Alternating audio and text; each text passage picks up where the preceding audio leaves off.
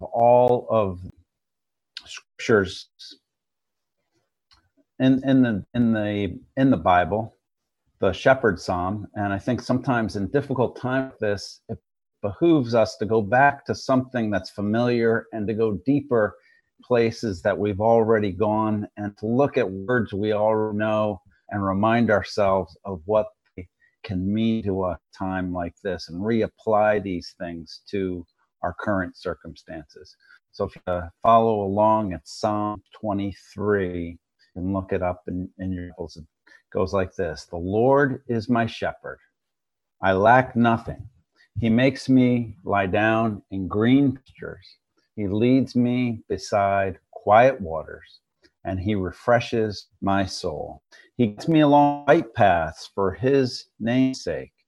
And even though I walk through the darkest valley, I will fear no evil, for you are with me. Your rod and your staff, they comfort me. You prepare a table before me in the presence of enemies. You anoint my head with oil, and my cup overflows. Surely goodness and love will follow me all the days of my life, and I will dwell in the house of the Lord forever and ever and ever. Amen. Let's pray. Father, I just ask that as we look at this passage this morning, that you would use it to comfort your people and to remind all of us what it means to be in your care and under your watch. Help us to drive peace and hope from that, we ask in Jesus' name. Amen. So we're going through challenging times, and I think in these difficult times, we need to remind ourselves that as people of faith, we experience these things and we process these things in different ways. Today, we're going to look at this passage, the 23rd Psalm, and how that can give us a tool or a path for processing the challenges that we're facing. I want to look at a picture of what our relationship with God is like, a picture of hope it is that God gives us through the Good Shepherd, and then finally close with a look at a picture of God's presence in our life and how that functions. These are really familiar words. The Lord is my shepherd, I shall not want. It's a picture of God's relationship with us. You know, the job of the shepherd was to defend the sheep, direct the sheep, to protect the sheep, and feed the sheep, because sheep, as they were domesticated, were not capable of taking care of themselves. And the shepherd did this with great care, because sheep in the ancient Near East, sheep represented wealth. His wealth wasn't measured by how much money he had or things like that. It was measured primarily by how many sheep and how much livestock a guy had. And so when the scriptures tell us that the Lord shepherd, it's also telling us that we're his lambs. We are his valuable possession. We are the mark of his wealth and his most precious belonging. And I think this is something important to remember, because as humans, none of us stand alone. I think part of what we all need as humans is someone who we look to as our shepherd. When we're children, we look to our parents to take care of us. And then as we grow older, we recognize we got to find someone else to be that guide, to be that provider, be that protector. For some of us, we find that in other relationships. Some of us look to a boss or an employer to be our shepherd, be our provider. Some of us look to politicians or other leaders of various sorts to be that shepherd. But the offer of the gospel, the offer of this passage, is recognize that it's God himself who is our shepherd, God himself who protects us, God himself who will provide for us, himself who will take care of us if we rest in him. And so the call for all of us in the midst of difficult time is not to panic, not to despair, not to be like sheep without a shepherd, but to look to God as our shepherd, and to reaffirm that when maybe our boss can no longer provide for us, when maybe our family doesn't have the answer for us, or we don't have a relationship that we can depend on, and we're losing confidence perhaps even in political leaders, that God himself, who is our shepherd, and if he is our shepherd, he will lead us and we will lack nothing. So there's the picture of relationship, but then there's also a picture of hope in this passage, especially in the last few verses. He this picture of intimacy.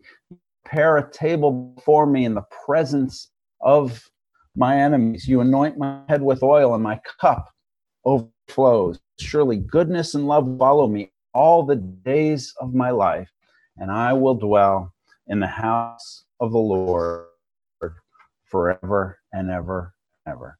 He invites us, he has a picture and a vision and a hope for the future that God is going to invite him to sit down and celebrate.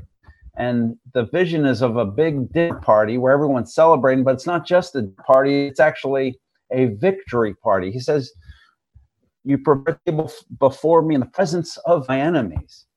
Commentators tell us that what he's talking about there is the image of a soldier celebrating a victory after they have locked up and incarcerated all of their enemies, and then they sit down with the spoils of war and sit down to celebrate, sit down to enjoy a meal and to celebrate the victory that God has given him. So that even in the midst of tenuous circumstances, the psalmist says, victory is coming, and we're looking forward to that victory happening. But it's not just a dinner party, it's actually an adoption. Because God is not just a shepherd, he's also the Father. He says, I will dwell in the house of the Lord forever and ever and ever. This is the vision of hope that he gives us, a vision that we're not just sheep of God, but we're actually going to become children of God. We're going to be invited into his home, and we're going to dwell there forever and ever. We're invited to a party at his house, not as a guest, but as a family member. And this is the important relationship that every human heart longs for, the shepherd that we all need. Someone who will care for us, someone who will invite us in for dinner, but not just that, but invite us into his home forever and ever and ever. And so this is the future vision that the psalmist has in this passage, that he's going to be at home in the house of the Lord, no longer as a sheep without a shepherd, no longer as an orphan without a home, no longer as someone who's at risk in the world, but as a child of God, dwelling safely in his home forever and ever. Now, so that's the hope that has, but there's also a stark present reality. These are probably some of the most familiar verses in this passage, and you might recognize them from Gangster Paradise if you're not familiar with the psalm itself.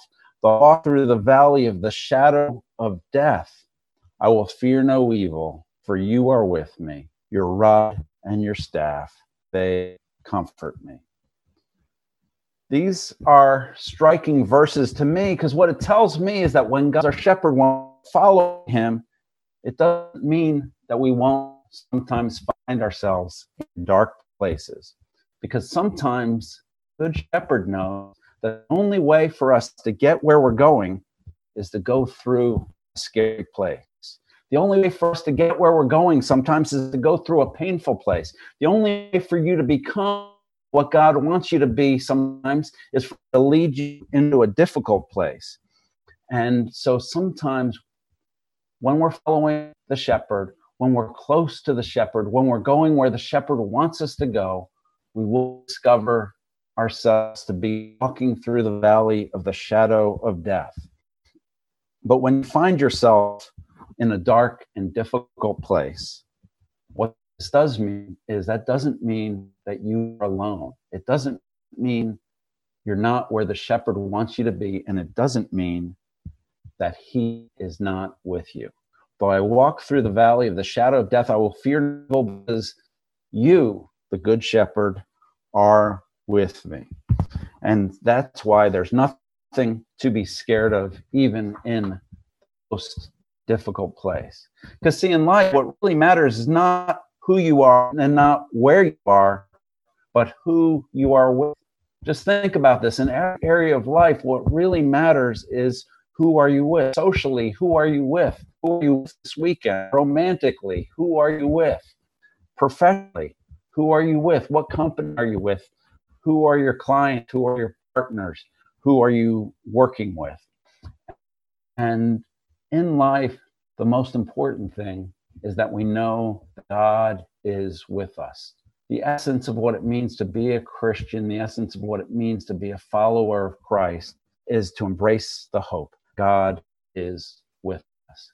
And one of the things the Bible says throughout is that nothing matters more than the presence of God in our life. One of the stories that exemplifies this to me is in Exodus 30. You know the story of Exodus, the story of the people of Israel escaping from Egypt and going into the wilderness on their way to the promised land. But then they get a little lost in the promised land. They get a little lost in the wilderness. God gets frustrated with them. And at one point, God says to them, go ahead and go into the promised land, the land with milk and honey, and I'm going to send angels to escort you, but not going to go with you. Look, it's your screen. I would encourage you to read Exodus 33 on your own time because it's such an interesting passage. But here's a little excerpt from that story. The Lord said to Moses, leave this place, you and the people you brought out of Egypt, and go to the land I promised on oath to Abraham, Isaac, and Jacob, saying, I will give it to your descendants, and I will send an angel before you. Go up to the land flowing with milk and honey, but I will be with you, because you're a stiff-necked people, and I might destroy you on the way. So look at that passage. God makes an offer to people that you would think they couldn't refuse. You can leave the wilderness, go to the land flowing with milk and honey. I'm going to send an angel for you. I'm going to send an angelic escort, so your trip will be a success. You're going to get the best state around. But the only thing I'm not going to give you is my presence. Now, you would think, given the state of mind of the people of Israel, an offer like would be something they'd embrace. We get all of the gifts, and we don't have to deal with God's rules. We get all of God's blessings, but we don't have to deal with God himself. And I think that's the way I might be inclined to respond. But it's a tribute to the people of Israel that their response is different. Look at verse 4. The next, it says, when the people heard these distressing words, they began to mourn, and no one would put on ornaments. Moses said to them, if your presence does not go up with us, do not send us up from here. The people of God, for all of their issues, they didn't want the promised land if the God who promised it to them didn't go with them. And what they understood, and what you need to understand, the most important thing in your life is not where you are, what you have. The most important thing in your life and my life is God with you, is God present with you. Because the gifts of God, the blessing of God, is really the things that he gives you. The real blessing of God is his very presence in your life. That's why Jesus came. When the angel came and announced and predicted Jesus' birth, he said to them, all this, Matthew tells us, all this took place to fulfill what the Lord had said through the prophet. The virgin will conceive and give birth to a child, and they will call him Emmanuel, God with us. Remember, the birth of Jesus, the coming of Christ, all of that was all about God with us, God's presence with us in a permanent way. And the reason Jesus came was not just to give us gifts from God, but it was God giving us his presence and God assuring his presence to us. And that's what people experienced when they met Jesus the first time, that they were in the very presence of God. And when Jesus left, when he ascended back into heaven, right before he died, he told his disciples God will continue to be present with them through the Holy Spirit. In John 14, he says this, I'm going to ask the Father, and he will give you another advocate to help you and to be with you forever, the Spirit of truth. The world cannot accept because it neither sees him nor knows him. You know him, for he lives with you and will be in you. I will not leave you as orphans. I will come to you.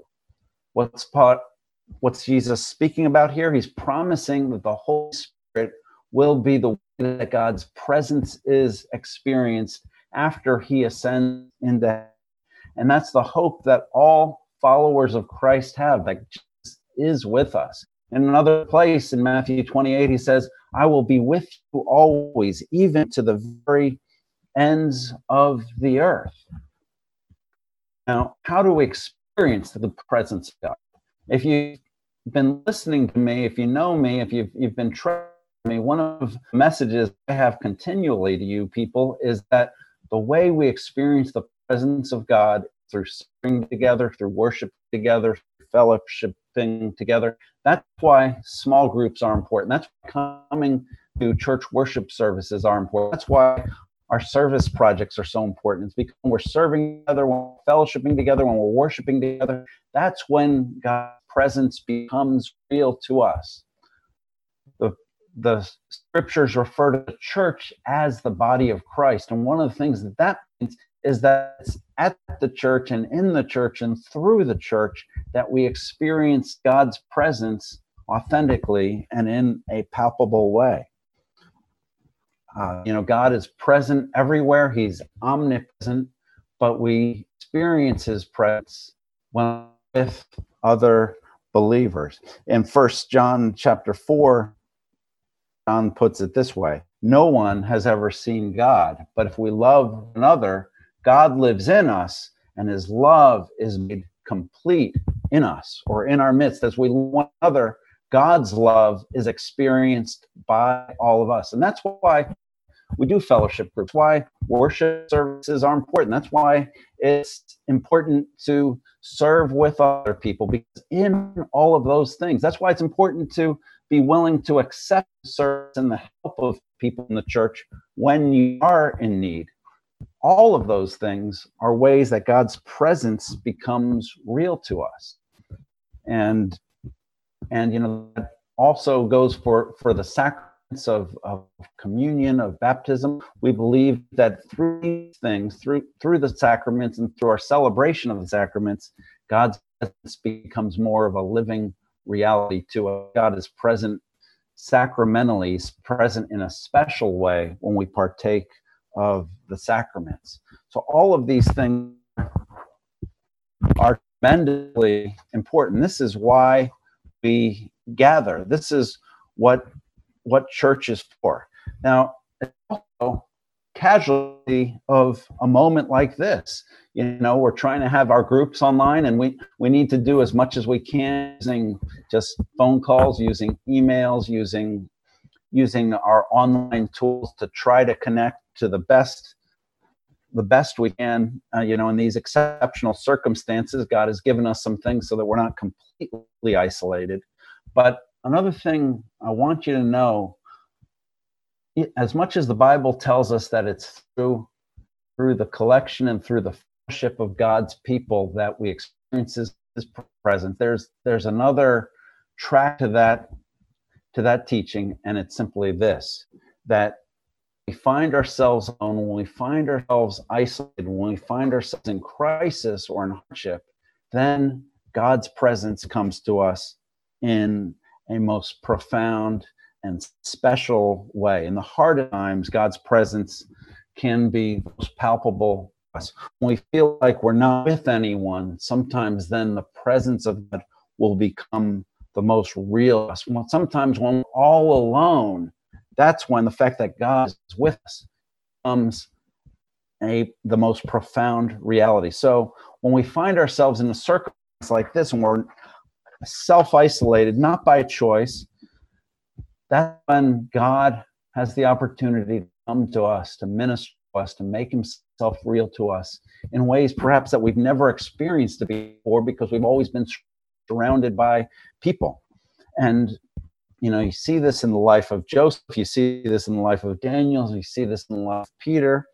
But I think, to me, one of the most moving examples of this dynamic comes in the life of Paul. And some of the last words that Paul wrote in 2 Timothy chapter 4, he's talking about going to trial in Rome. And, Paul was brought to Rome under arrest, and then he brought there to stand trial. And ultimately, after the course of trials, he was executed for his service to God. But he writes to Timothy about his hearing, and he says in 2 Timothy 4:16, "At my first offense, no one came to my support, but everyone deserted me." Think of the disappointment Paul must have had, having given his life to ministry, having given his life to train leaders, having given his life to planting churches, and he is called up on charges at the capital of the empire, and he looks around the courtroom, and no one has come to his defense. No one is there standing with him. Everyone had run away and was scared. But then he says, "It not be held against them, because the Lord stood at my side and gave me strength."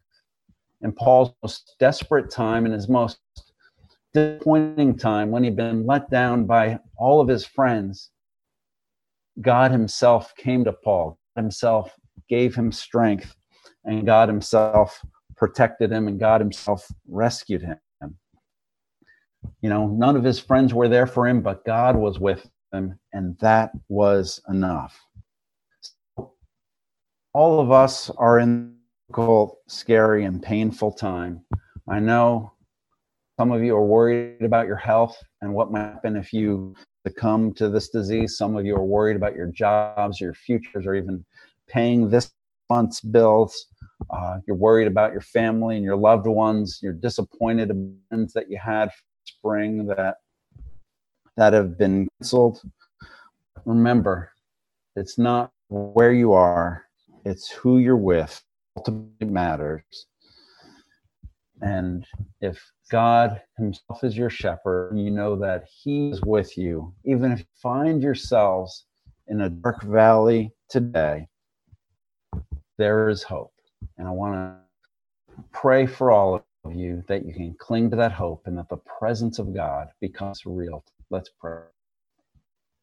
Heavenly Father, I thank you for Jesus. I thank you that he entered into the brokenness and lostness and devastation of this world so that we could know your presence, even in the midst of our own failures, midst of our own shortcomings, in the midst of our own isolation. And I want to pray particularly for those who feel isolated right now, for those who feel like they're in solitary confinement, for those who feel like the things they had been depending on, perhaps their job or friends or plans they had made, have all been blown up by this crisis. I pray that in the midst of that, you would give us a sense of your presence. You would give us an awareness of your presence.